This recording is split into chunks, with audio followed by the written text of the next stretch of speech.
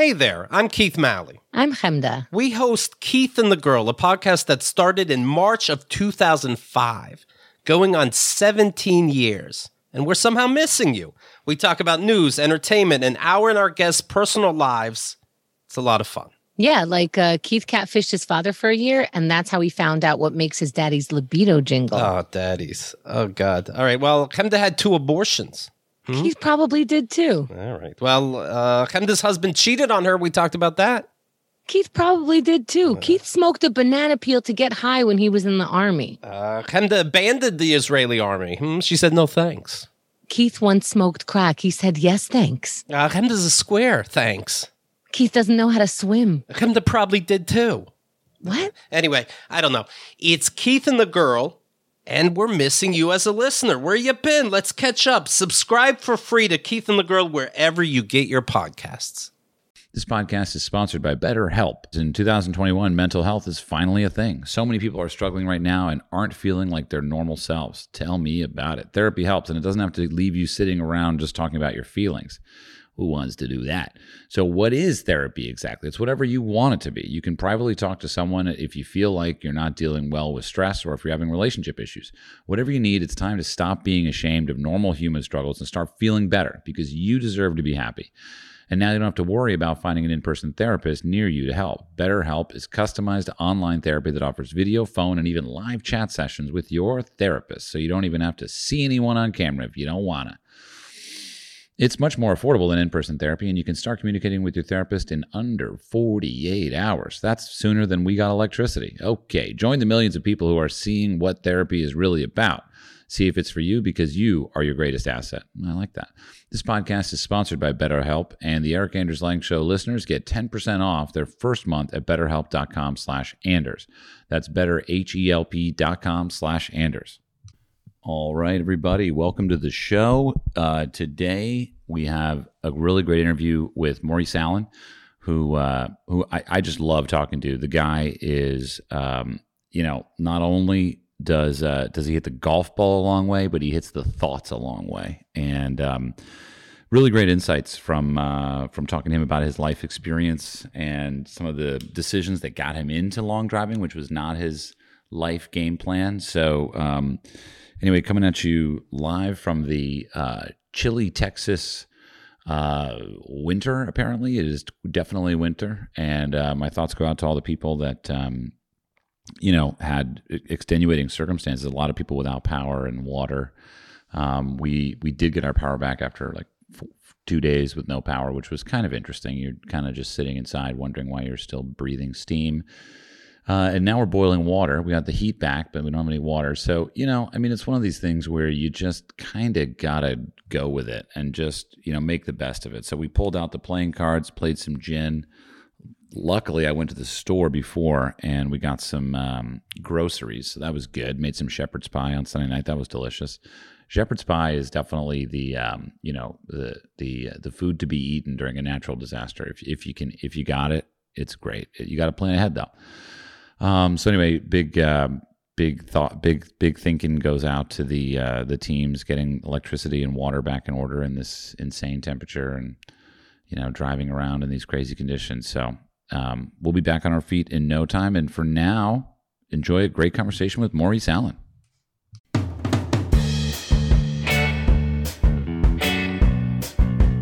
right. Good morning, Mr. Maurice Allen. How are you today? I'm good, man. How are you doing, Biggie? Good. Yeah, I'm good. I'm just, I'm a little groggy. Do you ever, like my job? It's like kind of okay if I'm groggy because I do a lot of listening. But for you, what is it like when you show up to a professional event and you're just kind of like you didn't get great sleep? What do you do? That's funny, man. I've had that happen several occasions. World Championships was mainly the one place where I never was able to sleep. And the one time I was able to sleep, I won a world title. So how funny is that, right? I don't know. I think it happens on so many different accords and so many different occasions. Anxiety, lack of preparation, could be, sometimes when you work out too much, the body's just tossing and turning and you're sore. You can't actually find a position that's comfortable to sleep. But That I think that's the thing as a professional athlete.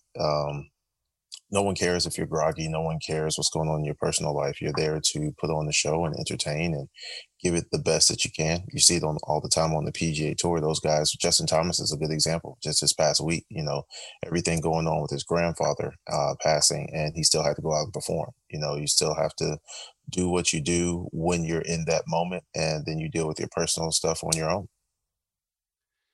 I've heard the definition of like a quote, the definition of being a professional. It's something along the lines of like, being a professional is doing what you love, even when you don't want to do it. That is 1000% as good as you can make it. People always look at professional athletes and say that, well, we're playing a game. Honestly, some days you just don't. It's not there.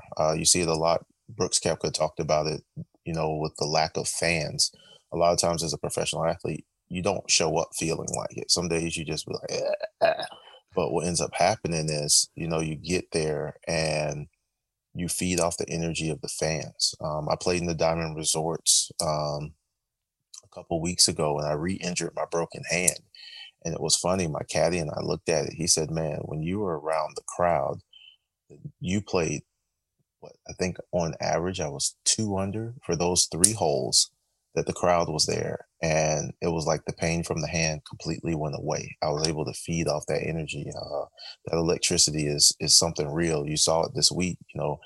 When the PGA Tour had, I won't say fans, but they had some spectators, a few spectators there. Definitely not the norm, especially not for the Waste Management, but guys started playing a little different. The shots, the pressure started to mound a little more. Guys fell apart. They weren't able to, they cracked under the pressure just because the simple fact it wasn't a friendly round of golf with your friends or your guys that in their case, the colleagues. It was a little more on it. Even with TV being there, that's irrelevant when you don't have people, 15, 20 yards away from you. Well, and, speaking of fans, I mean, your professional career has consisted of fans being engaged in a totally different way, normal to golf, right? You're kind of in like it seems like a bullpen. I don't know. Is there a name for that? What do they call it? No, I mean, we hit on the platform or on grid it's a grid, but the grid is actually where the ball goes into. You're on the T block. That's what we call where you're actually hitting T block or T box. But it's something that is, you're in this, especially at World Championships. The only way I can say it is like you're on the stage and there's this amphitheater around you, and it can get absolutely nuts. Music is blaring. The TV component, that part was okay for me. For me, it was always being able to hit under the lights. As a track and field athlete, there were very, very few times you ever got to run under the lights. It was only a big tournament, and you knew kind of like, man, when the lights are on, you got to shine, which is kind of funny, but it's just one of those moments, man. It's just one of those things. You got to do it. I love that. When the lights are on, you got to shine. Yeah. I mean, because most times, at a golf tournament, it's the most like a baseball game, right? Of any type of golf event. Yeah. But you go ahead. No, I was saying that you're exactly right. You didn't, you didn't grow up wanting to do that, briefly, right? I mean, it's so interesting to me that you have this experience of playing professionally, professional golf on a course, but also on the tee block, which is my new favorite phrase. but also you have the experience of playing golf recreationally and just being like, this is a fun game. How did the game change when your, goals changed? I guess for me, the easiest way I can express golf to people is golf is you're playing physical chess against another individual that you'll never know, you'll never meet, probably is dead. Most course designers that we play on now, especially the big ones, are dead. And they put these things out there, these obstacles for you to find yourself. Golf changed for me as I started to grow and mature as a human being. And I started to really, instead of comparing and contrasting as people so often do in today's world, and that's where we're going in this narcissistic society that we're in, I started really just kind of smelling the roses. I went back completely old school. My mom always talks about living life in reverse or looking through the rearview mirror.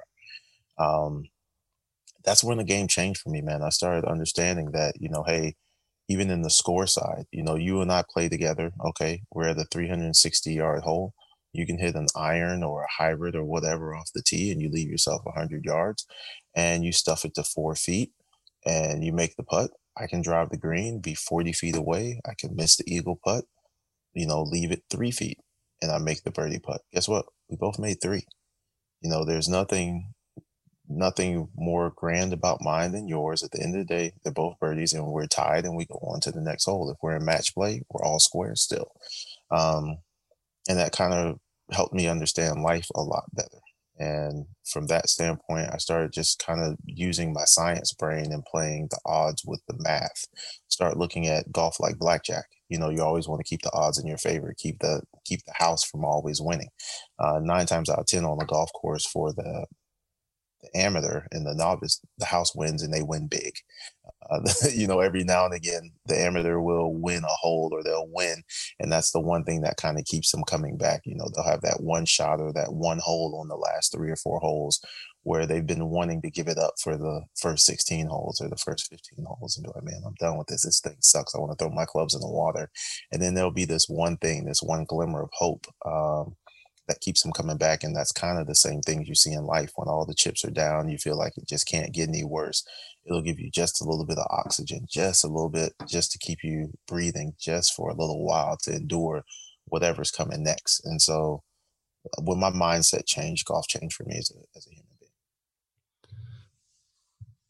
I love that in your story, we both made three. I appreciate that. That's what's going to happen. So it's okay. I respect that. Just, yeah. I mean, but that's life, man. That's what golf is. Golf is life. I love that. Absolutely. Yeah. And Maurice, I'm pretty new to the game of golf, and it's amazing how I could take my experience on the golf course and kind of turn that into life experience as well. You just realize things about yourself on the golf course, whether it's how you deal with bad shots or how distracted you get, how focused you can get. Yeah, that's a big thing. That's a big thing. You got to look at this, especially as an outside person coming into golf. You hear a lot of times people say that business deals happen on the golf course. That's the biggest lie in the world. I've never seen anyone sign a contract on the golf course. It never happens. But what does happen is businessmen or business people, businessmen and women, they have the opportunity of seeing how the person they're doing business with conducts themselves. So a lot of business deals get killed on the golf course more than anything else because they get to see how you handle with adversity. They get to see how you handle with success. They get to see how defeat weighs on you. They get to see if you're a courteous individual, all these different things. And when you look at this game, there's a lot that a person can learn from this game. There's so much that this game can do for an individual, more so than any other game, because it's the only game where you can't blame anyone else but yourself. The ball doesn't move unless you hit it. The club doesn't move unless you swing it. And the thing that connects all those things is you. And if either you have the skill, you have the imagination, or all these different things, or you don't, it's the most simplest thing in the world. Mm-hmm. I think some of my lowest experiences on golf courses weren't my bad shots. It was how I handled the bad shots. I love it. Yeah. Yeah. And it's kind of, for life, it's not really the bad things that get you down. It's how you handle the bad things. Exactly. And come back from them. That is exactly it, man. And that's why the game is so beautiful. If more people played it, it's the game that gives you a self-evaluation for 4.5 hours or 3 to 5 hours, depending on where you're playing, but it's a constant self-evaluation. And it's a good thing. It's I guess therapy, for people who are into therapy and people who think that therapy is there for them and it's a good part. Golf is probably one of the most therapeutic things on earth, just because there's nobody but you. You get a chance to kind of work out your problems, and if you're courageous enough to see your shortcomings, then they're right there in front of you. It's interesting because you said the word therapeutic, and my first thought was nobody likes going to therapy. They don't. No one does, but everybody loves going to golf, and that is what makes golf so good. I mean, when you think about it, therapy works when a person is vulnerable and they submit to the facts that are in front of them. You know, a therapist can give you their opinion, and that's probably depending on who you have, and that's why people change from therapist to therapist to therapist. But when you're looking at you're fighting the age old battle of man versus self. And I don't mean men, I mean human, individual, man versus self. The only person who knows you is you. I don't care who you talk to. If you're not real with yourself, if you don't stop lying to yourself, if you can't be quote unquote butt naked with yourself, then you'll never really be able to make change. And that's one of the things you have to do in life, to become better or to achieve growth. It's not even about success, it's just about growth. And as you grow in life, you should be a different person today than you were a month ago, and so on and so forth. You should continue to try to elevate yourself. And the only way you can do that, you got to get butt naked, baby. I mean, I have played golf naked, but I don't think that's what we're talking about. That is definitely not what we're talking about. You are going to jail for that, I can promise you. Hey, Maurice, it was in Florida. Go figure. Anything goes here, man. I'll be honest with you. Anything goes. I'm not shocked. You and I have something else in common that you probably don't know. I mean, maybe it's not really in common, but when I was young, when I was in high school, I was on oh shit, what's it called? When you run long distances, cross country. I was on the cross country team. Nice. Yeah. You're crazy. Why am I crazy? You didn't, what was your particular, your favorite event in track and field because that was your main gig in college? Yeah. Under 400 meters, man. 100 meters, 200 meters. This cross country thing, I've got other things to do. I'm on the track for no more than 21 seconds and I'm done. 21 seconds to go 400 meters. No, 21 seconds to go 200 meters. Okay. The fastest time I ever ran in 200 was 20.5, 20.4. 400 meters was once in a blue moon every now and again. It hurt too bad. Honestly, I didn't want to do it. What is your heart doing when you're done sprinting for 20 seconds? Asking me, why did we do this? What were you thinking? Why am I here? Yeah. And most importantly, why are we going to do it again? And you want me to do better? Yeah. We've done this once. We've cheated death. And for some reason, you feel that it's a good idea to try this again. So are you wearing, what's the footwear like? And you're on like the gravel track, right? Or the sandy? It's rubber. Rubber. They use it's a Mondo surface. It's a synthetic rubber surface. You use a shoe with little metal spikes in it. 1/8 of an inch, I believe, is what they ended up going to. It got pretty cool at one point. Even still to this day, I still sprint. I don't know how to describe the feeling. If you're a runner, then that's just where you go. That's your place of peace, even though it almost kills you. Yeah. But it's a different thing. I use it for a cross training for golf, believe it or not. When you're long driving, if you look at an individual who go through a long drive practice, I've done some of the biometrics on mine. Shout out to Whoop for that. But an hour of a long drive practice, you can burn up to 1,000 calories. And wow. Your heart rate gets up to about 180, 170. That's what the big thing that you're looking at with Bryson. If you ever noticed when he was on the PGA Tour about to hit a shot, he kind of pump himself up. He'd do this really weird breathing, kind of like what you would see with a power lifter. And there's some serious similarities to it. It is a different world. Whoa. It's literally like psyching yourself up for a major move. Which is ironic because in golf, it's all about keeping calm in the actual game of golf. So for him to be able to flip that switch and continue to go back and forth, to go from revving his heart rate up so he can, recruit more and get his body geared for this explosion of power in hitting a golf ball, and then to turn right back around and have to hit a touch shot or have to hit this delicate shot out of the fairway or the rough, and then to make a putt and to keep his hand steady, and then to continue to cycle that process over and over and over again. So you're a track and field athlete. You're wearing the I'm sure the dope shoes with the little spikes. You said, like, I'll bet it felt really good to put those on. It does. Yeah. To me, it's like, that's actually, like, there's a lot of things about golf I don't love. And one big one is like the fashion, but I feel like if you could wear the track and field outfit on the golf course, I don't know. No, not into it. No. I would never wear a one piece on a golf course. No, thank you. No, I don't think. I think it just means something more athletic.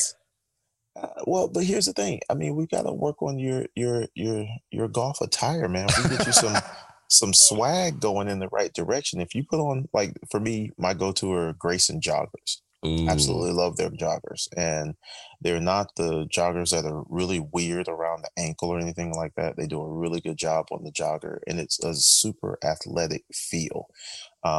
You have to kind of go with whatever your vibe is or whatever you feel your fashion statement would be. Maybe even if you went to the point where with the shoes, I don't wear stock shoes. I actually haven't worn stock shoes in years. All the shoes I wear are custom painted. I do kind of like the shoe customizers. I send them there and they send them back. And that kind of puts you in a different arena as far as how you feel about going into your game. What do you go for with the polo? Oh man, I'm still on. I'm Grayson all the way through, man. I go with their whole stuff. Depending on what shoes I'm wearing, sometimes I wear a printed polo, which will make me go to a simple shoe, or I'll wear a plain shirt and then I'll trick it out with the shoes. So definitely try to keep it one of those things where the swagger's just it's there. You got to have one or the other. You can't do both. It's a fashion. It's a risky fashion move. It is a very risky fashion move. It's tough. You can pull it off, but it's a risky one because you want to have little accents. For me, I'll throw a different color belt on there. So that's the other side of it. Do all my belts from House of Fleming right there in Atlanta. Those folks there, so you can get some really funky belt colors with some funky stitching. So I try not to overdo it. There's a difference between being high fashion and looking like a clown. So you kind of, you gotta golf is trying to gain more fashion. Hopefully it will. It's trying its best. In my old age, I've found that I just get as simple as possible with the outfit. I don't know whether it's I'm impatient or whether I'm becoming more boring. I don't know, but I just keep it just so simple. It's almost like I don't even recognize myself anymore. Well, I mean, the thing about it is you have to go with what you feel. That's expression. See, expression, like that's the one thing about clothing, right? Clothing is another way of expressing yourself. So some days you may feel super stylish, and then other days you just feel, simple. There's nothing wrong with that. I wouldn't use the word simple. It's just how you feel that day. Sometimes you need a little more pick me up. Sometimes you don't. So this moment that I really want to talk about that I didn't know this, but from what I understand, so you're playing golf 10 years ago recreationally, and you go to get fitted for some clubs, and you hit a 7-iron out of the park, literally. How does that just happen? What was the reaction on the club fitter's face when you hit? How far was it? 235. 235 7-iron. I can almost say that'll never happen in my life, in my body. It'll just never, unless I blade it down a canyon downwind. It's just not happening. Yeah, it's now the funny thing is the connection. So I was actually playing golf with my cousin, and I used to play golf with them all the time. But I wasn't a golfer at this time. It was just something for me to do to go hang out with my family. But had you made a birdie? Like, did you have clubs? Were you like? I had some clubs. They were hand-me-down clubs. I didn't know distances. I didn't no, hadn't. We didn't even keep score. Like we were just out there just hitting the ball. So think about guys. You know how people go to the driving range and just whacking balls, right? Think about doing that, but on an actual golf course. So that's kind of where we were. Like we're just rolling up the golf course, whacking balls. You know what I mean? Just and there's no rhyme or reason to it. We're just enjoying each other's company. We're definitely not messing up the people behind us, and we're just keeping it moving and laughing and joking at each other. And I had a club and it broke. Ironically, it was my 7-iron. And my cousin was like, "Hey, just go down the street, get this thing fixed. You know, we're playing tomorrow." I said, "All right, fine." And by the time I got to the shop, they were closed. I went the next day and there was this super long line of people there. And I was like, "All right, well, I'll just wait patiently, no problem." And I told the guys, "Hey, I broke this club." They looked at my club like, "Oh man, this thing's outdated, blah, blah, blah, blah, blah. We got, the whole gig. We need to get you into a new set, blah, blah." I was like, Right. "Dude, just fix the whatever this is." And they said, "Okay, well, we need to figure out what flex you need." I didn't even know what flex was. I had no clue. So regular and stiff. And I was like, "Dude, just a set of clubs."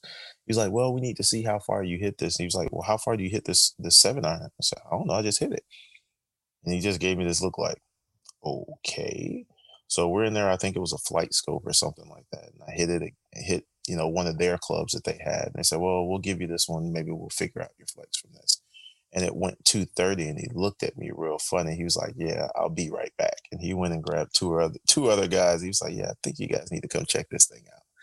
And he was like, "Can you do that again?" I was like, "Yeah, I'm hitting the ball. I had no clue what any of this means." And they're just sitting there looking at me all weird and their faces are all crazy. And they were like, "Hey, have you ever tried this thing called long drive?" And the internet wasn't really big back in 2007, 2008. Like it wasn't a really big thing.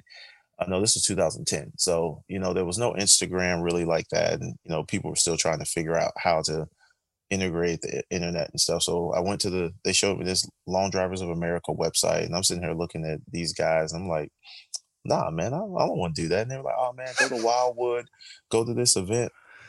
And I'm from Orlando. We're in Tallahassee, and Wildwood to me is Wildwood, Florida, which is an hour north of Orlando. I'm like, "Dude, I'm not driving 3 hours to go and try something I've never tried before. I'm good." And they were like, "All right, well, fine, we'll fix your club and, come back in a day or two." So I went to the golf course where my cousins and those guys were already playing, but they were on rain delay. I told them the story. And he was like, "Man, you idiot. Wildwood is a country club 15 minutes down the road." So they all packed me in the car. We went back to these guys and they gave me, do you know who Kenny Knox used to be a PGA Tour player? I'm familiar with the name, but I don't know too much. He went to FSU, but he was a part of this Golf Etc. brand that they had. He was one of the owners. Right. So they gave me two of his drivers. It was a TaylorMade Tour burner, like a 9 degree or something like that. One was a 9, one was a 7.5, I believe. And then I ended up going to the tournament, hit every ball out of bounds, but I was like 40 yards longer than everybody else. So that's kind of how I got bit by the golf bug. In the 7 Days in Utopia, they say you don't choose the game chooses you. So that's kind of how I got into it. The ironic thing is the guys who fit me for the clubs were the guys from Sick Putters, who were Bryson DeChambeau's putter company. Whoa. So that's the funniest part of the whole ordeal. They've been in the long game for a long time, ironically.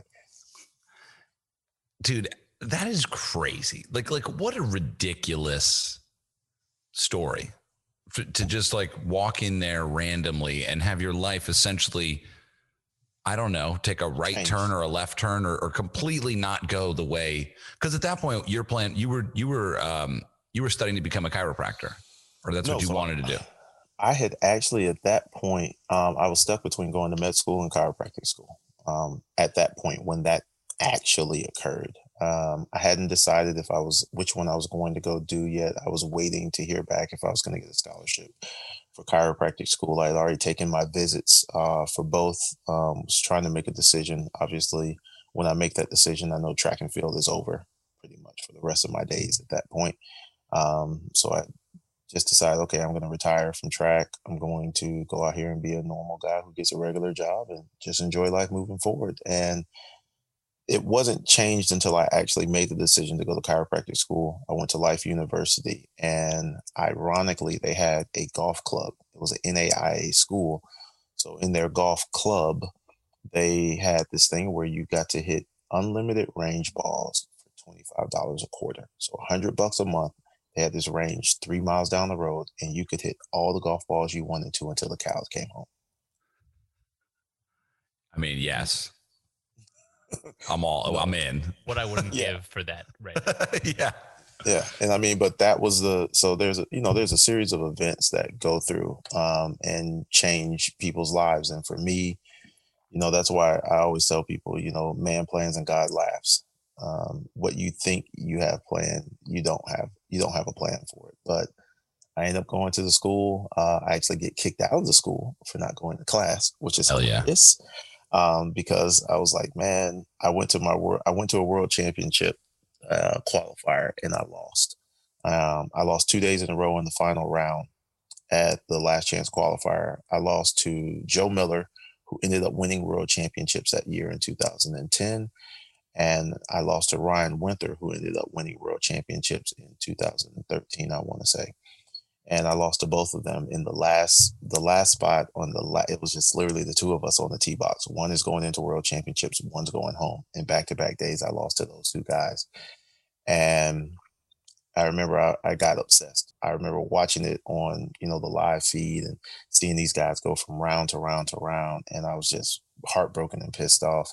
And I was like, man, if these guys won, I could win. And I got totally just into a whole nother realm. I kept hitting golf balls. I was doing my schoolwork, but I wasn't going to class. Guy Riekeman kicked me out of school, said, man, you're not showing up to class. You're going to mess up our accreditation. You got to go. And he was like, but before you do that, I want you to come back and talk to me at 3:00. And this is at like 10:00 in the morning. I'm like, man, I just got kicked out of school. How am I going to tell my parents I got kicked out of school?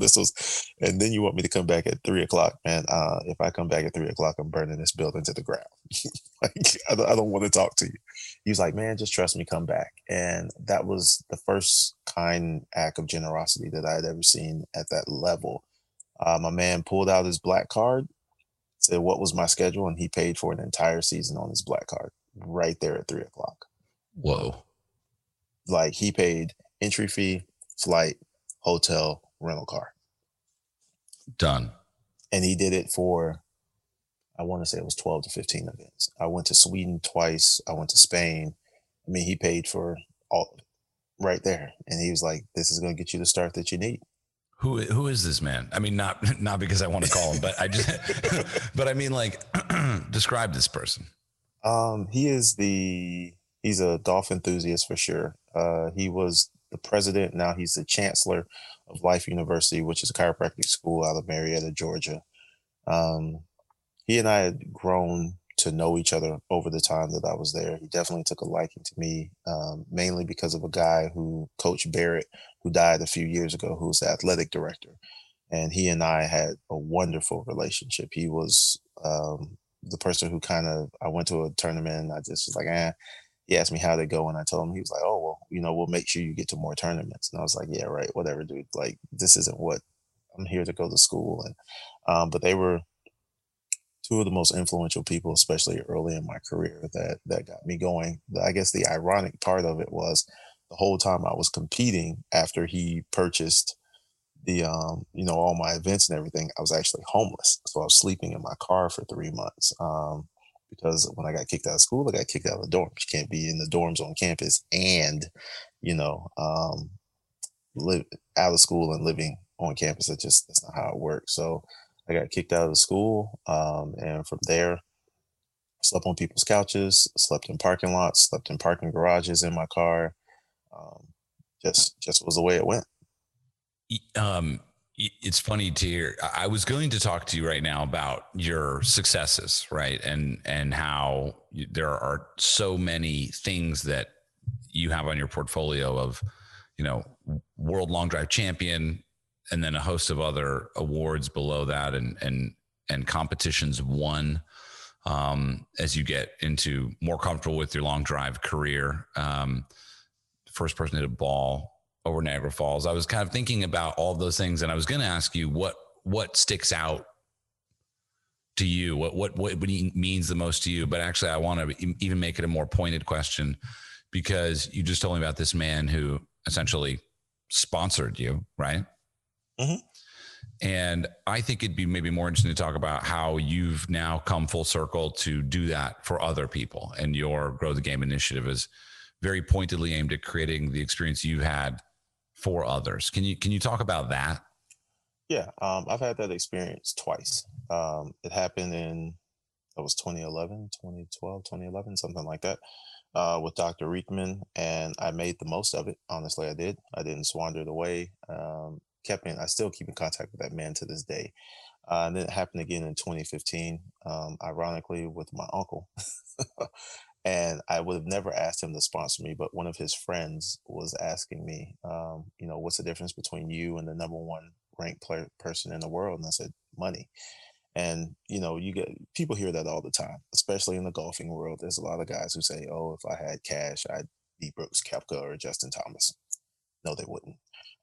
But for me, that was absolutely the case. And he came and sponsored me for a season, and I went to number one in the world really fast because of that. I became a guy who was sort of okay known, to a guy who was definitely a dominant force in the sport of long drive. And for me, I look at it really, really simple. We've, especially since June, we've been talking about social injustice. We've been talking about golf. We've been talking about the lack of diversity in the game of golf. And one thing that has been constant is people saying, well, finance, finance, finance has always been the difference. And I experienced that finance was definitely a part of it, for me as an individual. And I said, well, what can I do to change it? How can I give back what was given to me? And I think that that's a big part of it, is being able, you can't ever repay a debt. If you give me $10 and that's the last $10 you may have, but it's essentially $10. But if I'm hungry or I don't have anything and that $10 legitimately saves my life, that $10 is actually probably more like $1,000. It could have been $1,000,000, something like that. And where does that individual move forward in life, and how many other lives are they able to change, and all this other stuff? So you can't ever, pay back that debt, but you can pay it forward. That's always been my look at life. Um, and if I gave Guy Reekman, whatever it was, I think it was probably about 15, 20 grand, or if I gave my uncle 50 grand, which was what he gave me the first year, I could easily give both of those that money and it still wouldn't show exactly how meaningful it was to me in my life. And as minorities, we see there's not a lot of help to, or structure to help minorities get out in the game of golf.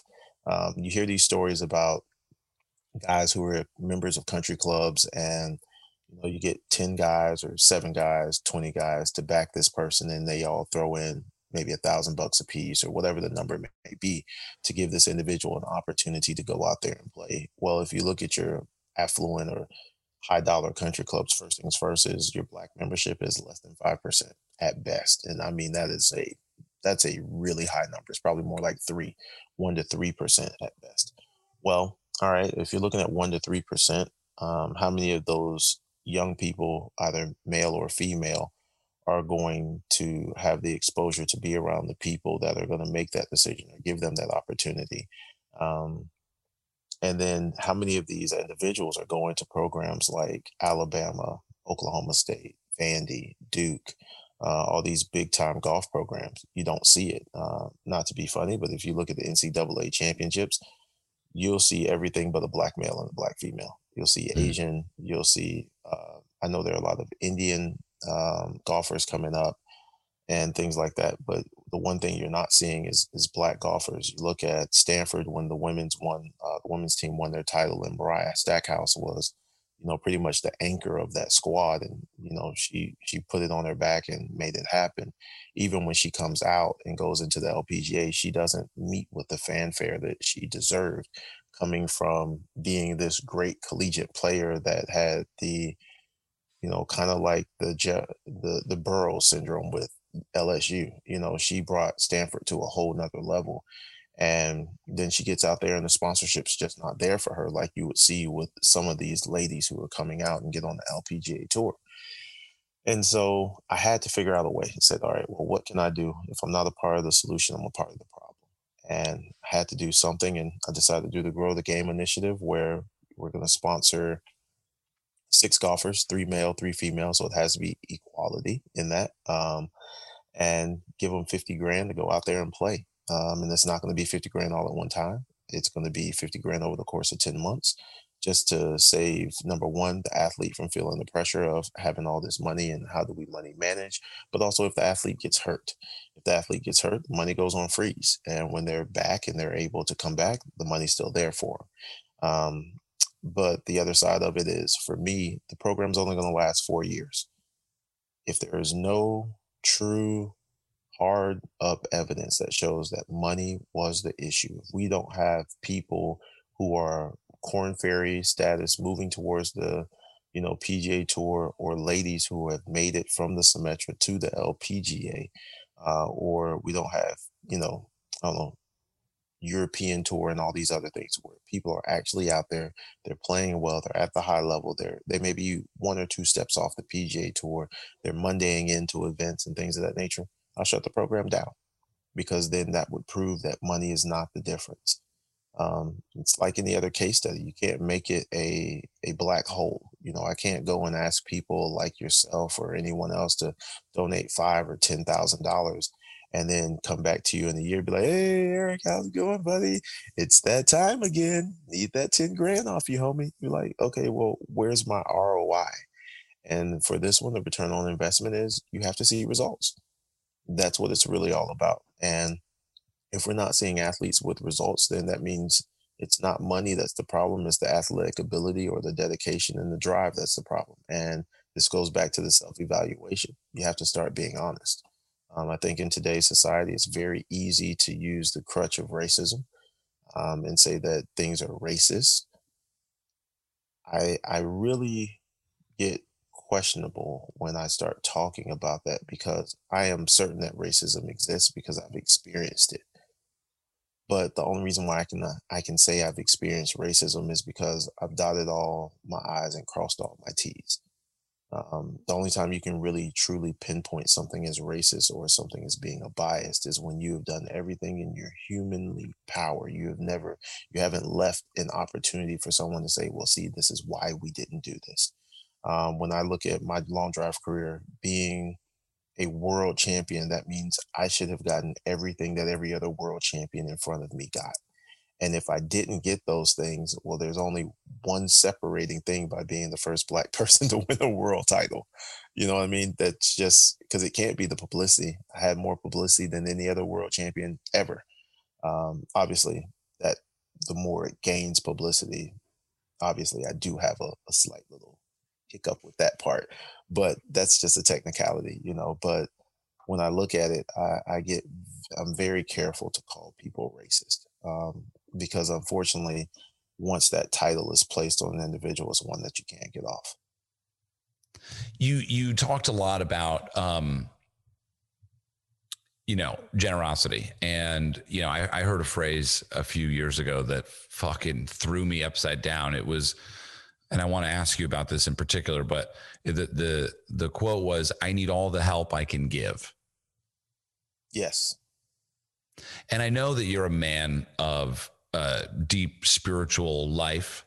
How does that filter into where you're at now with your golf game, with your golf career, with your golf platform, with you?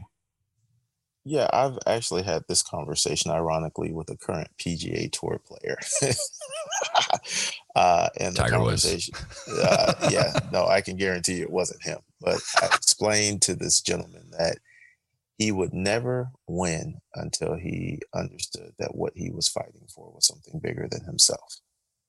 See, a lot of times people don't understand that the result is actually tied to the work, and not the work that you do, but the work that you will do when you actually get to the point where you're getting. I remember I had an interview with Golf Digest. This was 2014. I met this guy, Dana Upshaw, who was a famous club builder in Warner Robins, Georgia, of all places. And he had this article back then comparing me and Dustin Johnson, ironically. How funny is that? in the same sentence, talking about club head speed and all this other stuff. I had broken my hand, ironically, again, here we are again. And I was in the soft cast at that time. I took the soft cast off, and he had me swinging a few balls, and literally just fresh out of a soft cast, I was going about 145, 147 miles an hour. And he said he had never seen anything like that before. Fast forward a few months, guy asked me from Golf Digest, doing a follow-up to the interview. He said, well, Dana saw all this stuff in you. Why haven't you won yet? And I said, well, because I'm not ready to win. You know, at that point, I was very angry. I was pissed off with how I was being treated in the game of golf and the people in long drive and all these other things. And I wasn't able to handle what was going to come with winning. I definitely wasn't going to be able to make effective change in the lives of others. Everything I would have done would have been beyond selfish. I can assure you that. No ifs, ands, or buts about it. So if people start to understand that I need all the help I can give, they'll understand that your success is tied with how you're going to give back. It's not I know we live in a world where it's I, me. And, you know, there are quite a few people who do give back. They don't do it publicly. I know that today people kind of give back for the likes, and they do, you know, all this other stuff for the likes. But there is no doubt in my mind that you are solely connected with your purpose as a human being. And so if you don't live up to your purpose, then you'll never actually see your full potential. And that's on both sides of the ball. All right. And we got some Theragun action for you, y'all. Don't let the stress of daily life weigh in on your body. Whether you're an elite athlete or someone like me, hey, what's that supposed to mean, guys? Just trying to make it through the day tension-free. Theragun can't help. So Theragun is the handheld percussive device that relieves your tension muscles, and during a unique, scientifically, calibrated combo of depth, speed, and power. I need the Theragun right now because I need the Theragun in my brain. It's quiet as an electric toothbrush, and that's a fact, Jack. Gen 4 Theragun doesn't just feel good. It gets to the source of the pain by releasing tension.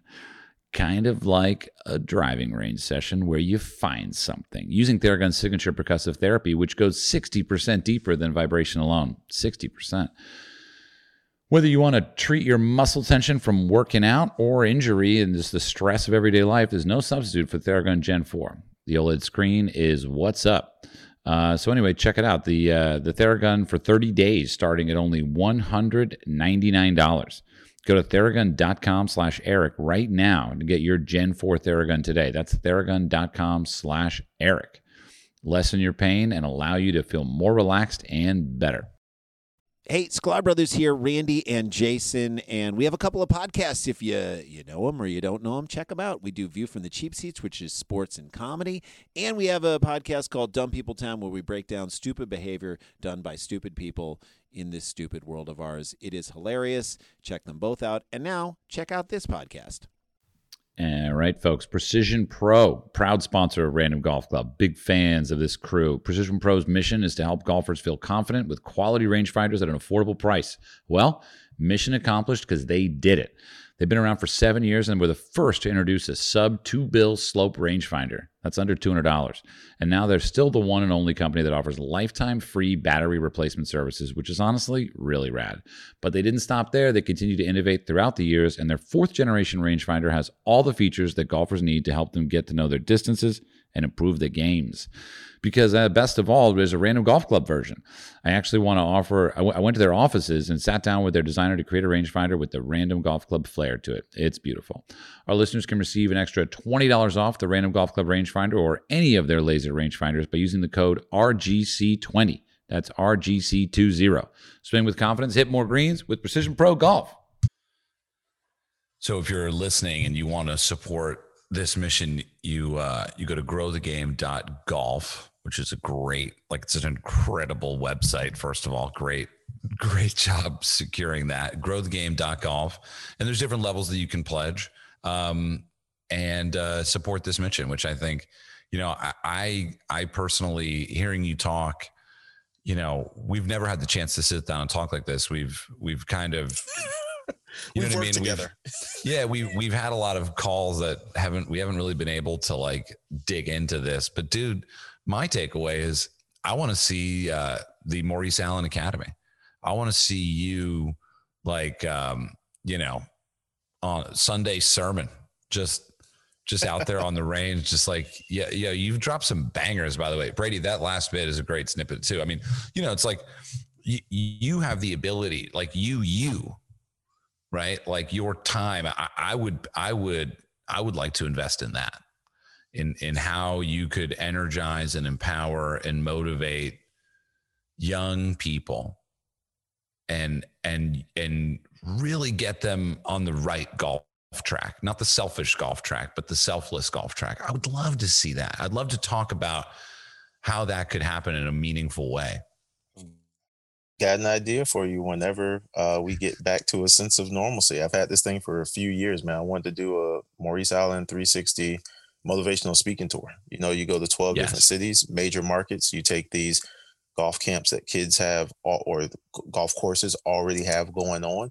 You find a central location, you bring 10 to 12 of these different golf camps that are actively going on with 40, 50 kids, bring them all together, find a athletic apparel company. Every kid comes in there and they're kind of like walking the red carpet. They come in, they get a swag bag, they go take their pictures taken, boom, boom, boom. We go to these different places. And as we're there, we bring, some tour players if we're close to where a tour stop would be, and try to actually would be better to do it in conjunction with the tour, where players come in and they kind of make a cameo. We do it early in the week. Also find some other professional athletes that are in those cities. All the major markets have them, so it wouldn't just be one sport. You find out who's not really busy at that time, even if it's baseball and they have an off day. Hey, you come and show your support, just show these kids that this game is cool, that everybody's playing it, and kind of give them some nuggets, but give them a absolute awesome half day or 3/4 of a day of just an experience to go out there and kind of change their life and just show them the game of golf. Some chipping, some putting, some driving, the whole 9 yards. But most importantly, it's all about just keeping this game growing in the right manner and moving forward. I know every athlete says they play the best game in the world, and I've had the blessing and opportunity to play so many professional sports, but this is a whole nother ballgame. It's more of I wouldn't even call it a sport. It's a spiritual experience with yourself. Make a t-shirt. That's a t-shirt. It's like the bottom half is like the track and field outfit. The top half is like robes and thorns. But that'd be good. Like instead of the golf flag, it's just a cross and you're just bowing in front of it. I mean, that is what this game is, man. It is the only game that, think about it. I saw this thing when I was at the one of these junior tournaments. I think it was like the Hurricane, and the parents get so wrapped up in the kids playing because they're living vicariously through their kid. And this kid hits a ball, hits it into the water, and dad's like, "Damn it, you hit the ball in the water!" Blah blah blah. He's just going ape, right? And the kid turns around, was like, "Well, yeah, Dad. You know what? I absolutely meant to hit it into water. I wanted to lose the tournament. Thanks for making me feel better." I was like, "Whoa!"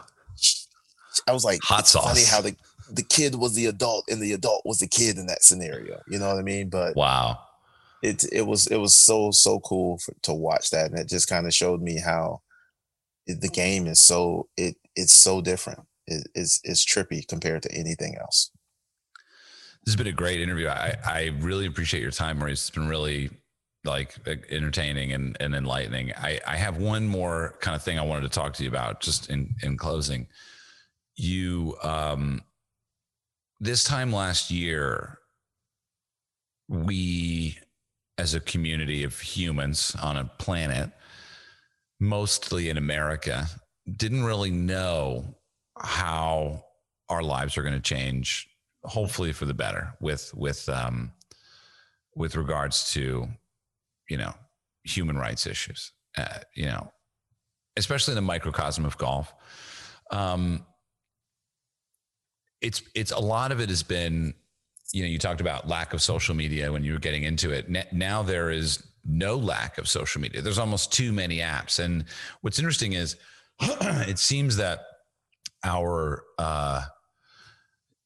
lives exist a lot on social media in a good way, not a bad way, but we have these platforms, right? We have these places that we can talk about the things that we believe in. And what we've been talking about has changed a lot. I would imagine that your most recent post, which by the time this airs may not be the one, but it's the one where you're talking about being pulled over, and what that experience was like. Would you have posted that a year ago? Honestly, straight up.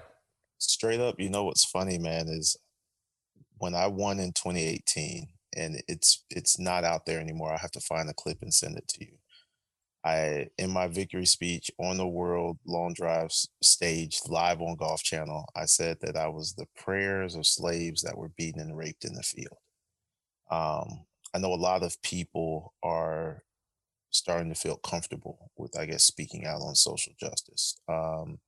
Me as an individual, I've always felt the obligation to do it. My background is slightly different than most. My parents were civil rights people. They were civil rights demonstrators. I had an uncle. I had three uncles that were Black Panthers. That's all I've ever been around. That's all I've ever known. My mom was, if you've ever seen the movie Hidden Figures, Catherine Global was my mother's boss. Coming from a set of grandparents where my grandmother was a maid and my grandfather was a janitor, understanding and seeing that struggle from a gentleman who's probably been pulled over and had more guns thrown in my face from police officers than I can ever count. And only not because I was doing anything incriminating, it was really because of the cars that I was driving at the time. Unfortunately, I have this vision thing. I don't know if it's premonition. I don't know what it is, but I see things, and I see things long before they happen. 2020 PGA show, I put a call out. I put the world of golf on notice about the major manufacturers not recognizing Black History Month, not recognizing the contributions of Black people in the game of golf. Ironically, everybody always talks about Tiger, and that's God complex. I'm not here to question or comment on someone's Blackness. That's not what I'm here to do, but I know that they use him as a crutch, and there have been Charlie Siffords, Calvin Peets, Ted Rose. I can go down the list of other people who have made serious contributions to this game, even the former world champ, Joe Louis. And those things go without being acknowledged, but Women's Sports Day, Women in Golf Day, T-shirt Day, Sunglass Day, all these, Pet Day, all these other things are recognized in the world of golf heavily on their social media. Remember, social media is how you're going to speak to the young people.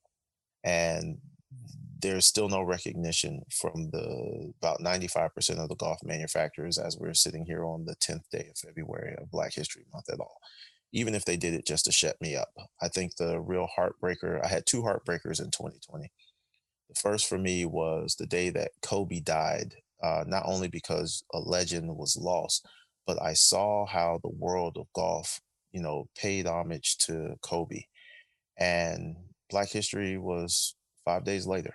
And it was funny to me because, or the heartbreak to me, the irony in it was we were able to be gladiators and be recognized for what we had done in sport, but not truly be recognized for our accomplishments and everything that we had done in life. As someone who's accomplished so much, it's hard for people to find or even know that I hit the ball across Niagara Falls. I've actually been in interviews with other golf people, and the conversation was, I thought that would have gotten more press. And if John Daly had did it, or if Kyle Berkshire had done it, or any of my other white counterparts had done it, it probably would have been sung from the hilltops.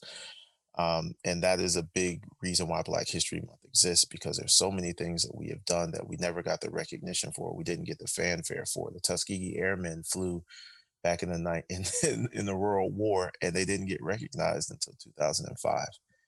So many people have lost lifetimes of true recognition for the things that they've done that are a part of the fabric of the American society in this melting pot that we live in, which is actually has contributions from all walks of life. But for some reason, our walk is not really heavily documented, nor is it recognized outside of our own community.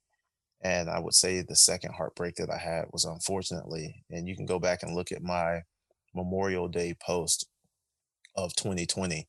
And I had a lot of people upset with me about that post. Memorial Day is for the the service members and the people who've paid the ultimate price by sacrificing their lives. And I said, well, there's another group that's paid the ultimate price, which are, you know, if you look at the Black Lives Matter golf shafts that I have, you know, those names that are on those shafts are the people who have paid the ultimate price, the Trayvon Martins, the George Floyds, Breonna Taylors, Tamir Rice, you know, I can go down the whole list of them.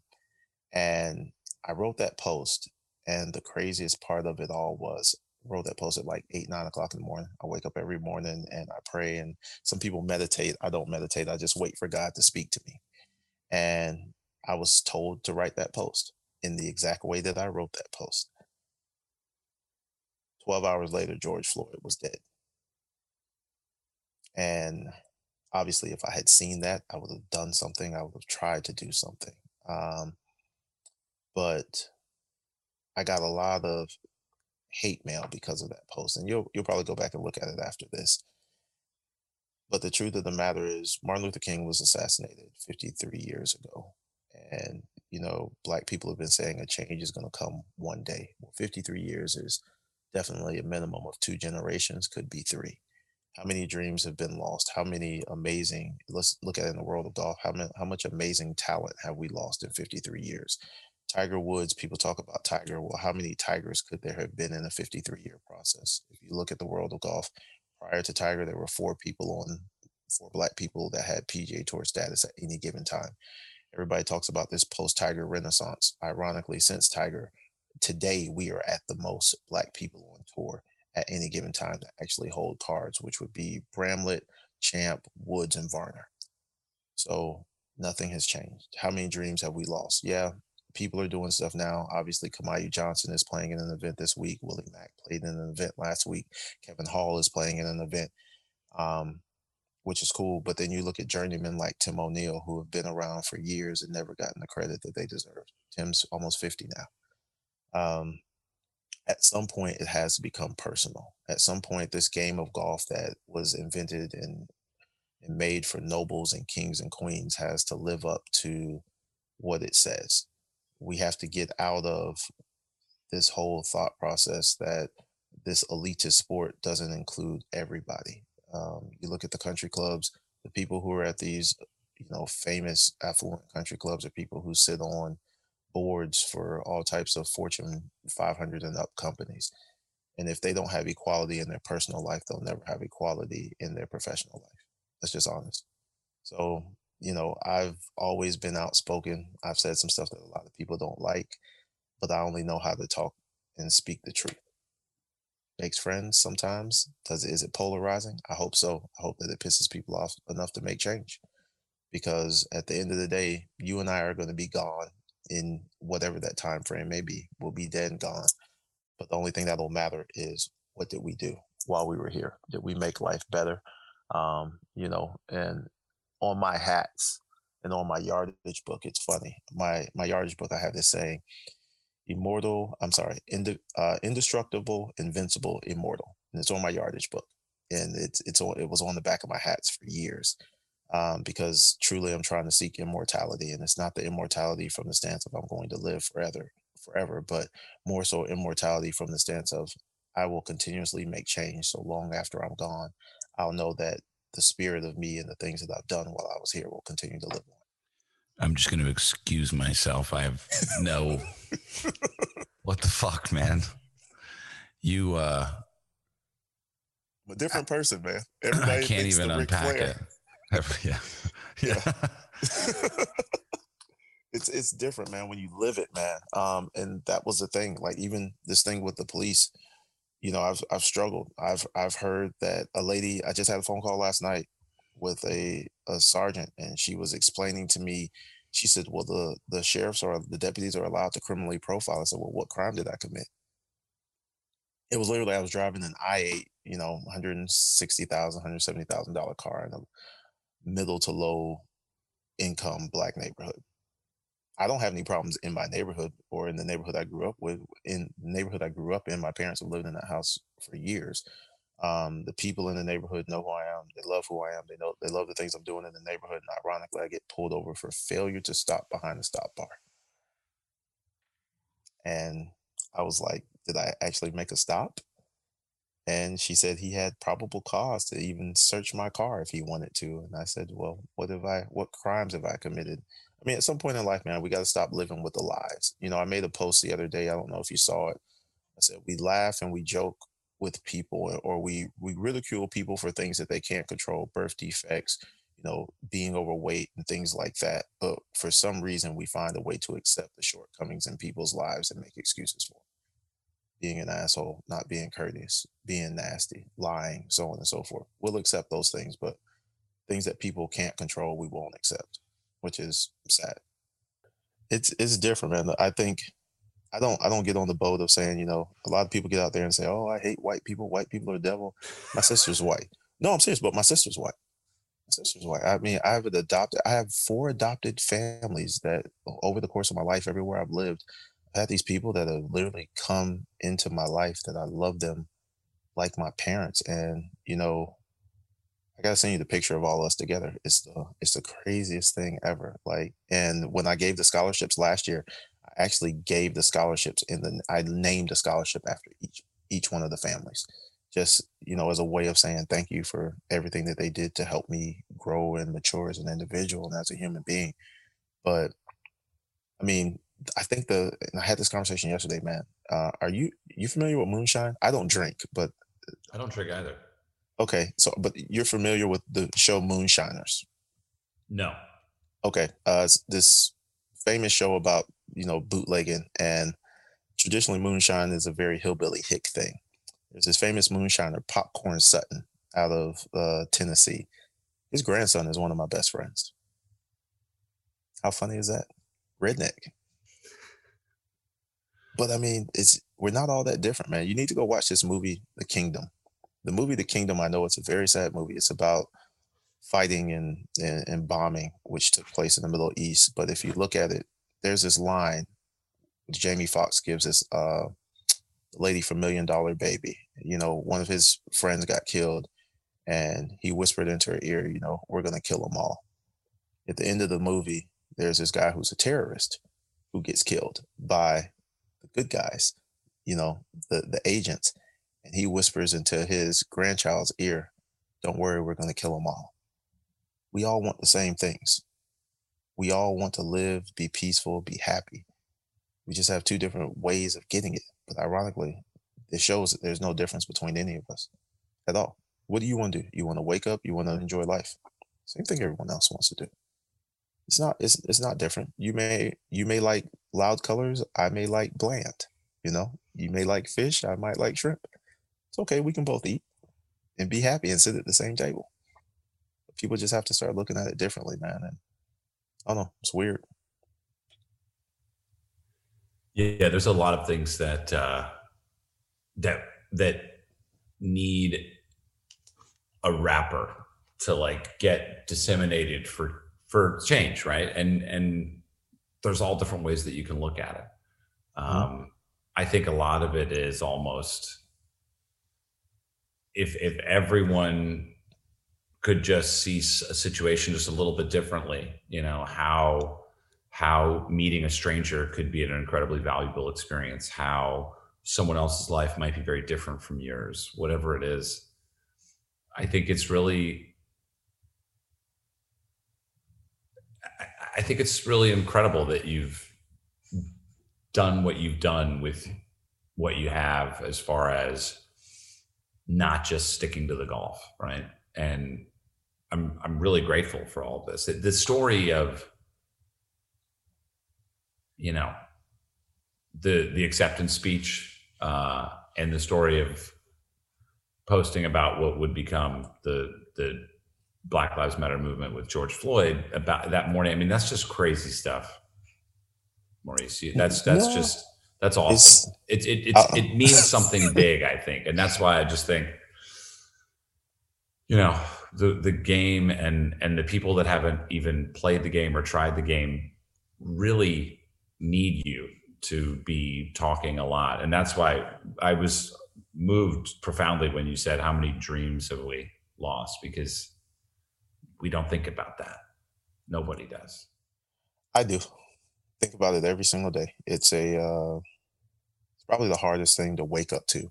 And I mean, I remember when I hit the ball across Niagara Falls, I had this big press release. I was ready. I was telling everybody, hey, let's get on Fallon. Let's get on Good Morning America. Let's get on this. Let's do this. Let's move this thing.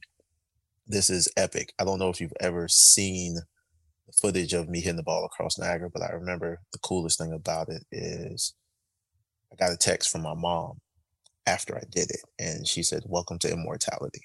It was like the coolest thing I'd ever had in my life. And my brother, he texted me before I went out there. He said, "Go be immortal." And I didn't think I was ever going to be able to do it. It was, I don't know. I did it in 4 tries, which was awesome. I literally had 250 golf balls. Never thought it was going to be that fast. But I remember when we were getting ready to release the footage, and I remember hearing back, and the statement I got from them was, well, we'll wait and see if it goes viral. We'll wait and see if John Daly posts about it. And then if it goes viral and all this other stuff, then we'll make some moves. And it wasn't because I didn't have the dreams or the aspiration or the forward thinking enough to say this is a huge moment in my life, or a huge moment potentially in golf, or a huge moment for just people in general. It's not even black, just people in general. It was the powers that be thought, nah, we'll just wait. And that's happened. I remember when I won World Championships, 2 days later, I sent Golf Channel an email. Hey, these are the things we need to do. And one of them was actually the ESPN Body Edition. That could have changed, but they ended up getting Brooks Koepka. So, much better than me. But, and it was like standing there with the belt. They could have done 2 golfers, I guess, but standing there with the belt wrapped around me and, just that type of thing. And I was getting in shape and all this other stuff. But people don't understand that I didn't play golf as a kid growing up because I didn't see people who looked like me, who were cool. All I saw were the guys with the khakis. You weren't going to get any girls. There was no swag. There was no nothing. And unfortunately, due to my ignorance and my defiance from my dad trying to get me to play, I probably missed out on a lifetime of amazing lessons. Not saying I would have been on the tour, not even going close to that. Those guys are really good. But I missed out on just learning more about myself earlier as a human being. I probably would have treated people earlier in my life completely different. I would have been a better human being earlier. I was a terrible human being at one point. I just would have been so much better of a person. I would have done so much more in the world if I had met this game earlier in life. And that's the harsh reality, even with girls I dated in college and how I treated them. I treated a lot of people terrible because I was the hot stuff on the track team. I was like, I'm all American. What's up? If it's not me and you, I can go get somebody else. But that was because I didn't. Cold-blooded. Yeah, but it was cold-blooded because I didn't appreciate what was in front of me. Most kids don't, though. Most kids don't, but I think this game makes you a little sense of awareness. Remember, in golf, you mark your ball and you watch where you're walking, and you show respect to someone else who's hitting. You get that consideration. Even in tournament golf, you're watching your through line to make sure you're not in somebody's through line when they're putting. You mark the ball instead of putting your feet there. Even something so simple as that. And those are concepts that you understand early. And they may not reach you. Okay, yeah, I'm not saying, okay, they may not have reached me till I was 30. That's fine. And my parents instilled all that stuff, but I wasn't in a place where I was actively using it. In track or in football and all these other stuff, you're not actively thinking about anybody but your teammates. You don't care about that. You're looking at your squad and whatever you have to do to beat the other squad, let's roll. Baseball is a game where you heckle people the entire time. I mean, think about it. You heckle someone in baseball the entire time. Golf, you have to show respect to this other individual. And if they hit a ball closer than you, you find a way to, all right, they stuff the pin, go make the putt, go make the chip, get it back on the next hole, whatever it is. You always have to continue to elevate yourself rather than distract the other person. That's the difference in the game of golf. Golf is a game of elevation, not distraction. It's crazy when you really look at it at its purest form. So ultimately, if you're elevating yourself on the golf course, you're going to elevate yourself in life the more and more you play. No other way of doing it. That's what makes this game so beautiful, man. It is literally the most beautiful game ever. Because the only opposing force is yourself. Nothing else. Even if I'm playing you, like I said, you hit it in the fairway. I hit it on the green. You don't care that I hit it on the green. Your objective is still to get the ball in the hole in the fewest number of strokes. So what do? You go stiff it. Take that. I'm out here trying to make the putt. Dang, I missed the putt. All right, boom, boom, birdie. We dap up and we go to the next hole. Hey, man, great. And you know what you have to say? Man, great birdie. Man, great birdie. You have to show respect to that person and what they did. You don't have to like it, but you have to respect it. And then eventually, over time, that respect will grow to an appreciation of the greatness that's in that other individual. And most importantly, if you look at every major athlete, they always say that there was somebody that made them step up. It was always somebody who was a catalyst for their greatness. Even if that other person didn't achieve the same hierarchy of greatness as that individual did in the sport, there's always something driving that individual. And golf is just a perfect example of it. You don't see great performances in golf. Brooks won this weekend. Why? He chipped the ball in. He came out of nowhere. He was chasing the field, so he had to elevate himself to greatness. It's different, man. It's so trippy. We'll be cutting this together for your motivational speaking tour that we'll be coordinating. Look, man, a lot of profound things.